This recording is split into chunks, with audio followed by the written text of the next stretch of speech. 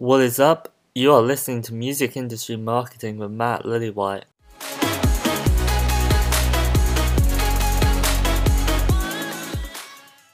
I'm always gonna follow my dreams, my destiny, my ambition. I don't care. I don't give a fuck if you're 20 years old or 70. I don't care if you're rich or poor, and I don't care about your skin color or sexuality. Honestly, I really don't give a shit. Because I care about you.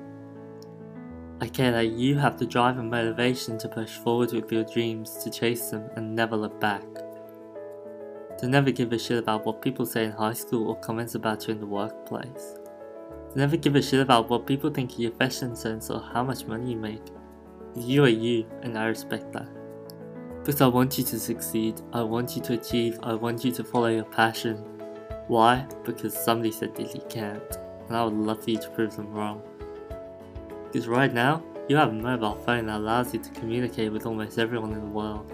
Right now, you have the ability to do things that people 50 years ago could only dream of. So take advantage of this amazing opportunity. Why? Because it's real. You can do anything you set your mind to. The only question you have to ask yourself is how much do you want it? How much do you want to achieve your ambitions? Map out a plan of what you have to do in order to get there, then go and fucking do it.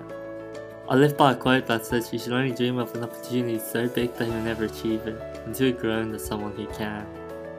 So stop watching Netflix marathons, stop daydreaming doing bullshit activities that will get you nowhere in life.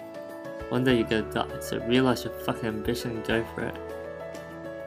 I don't care what people say about me, I don't give a shit. I know my strengths, I know my weaknesses, and I recognize them, I accept them. But you gotta be strong and you gotta be persistent. And you gotta stand up in the face of danger, in the face of people saying that you'll never achieve your dreams.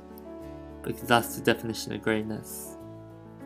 And so I highly recommend that you get ahead of the market before the market gets ahead of you.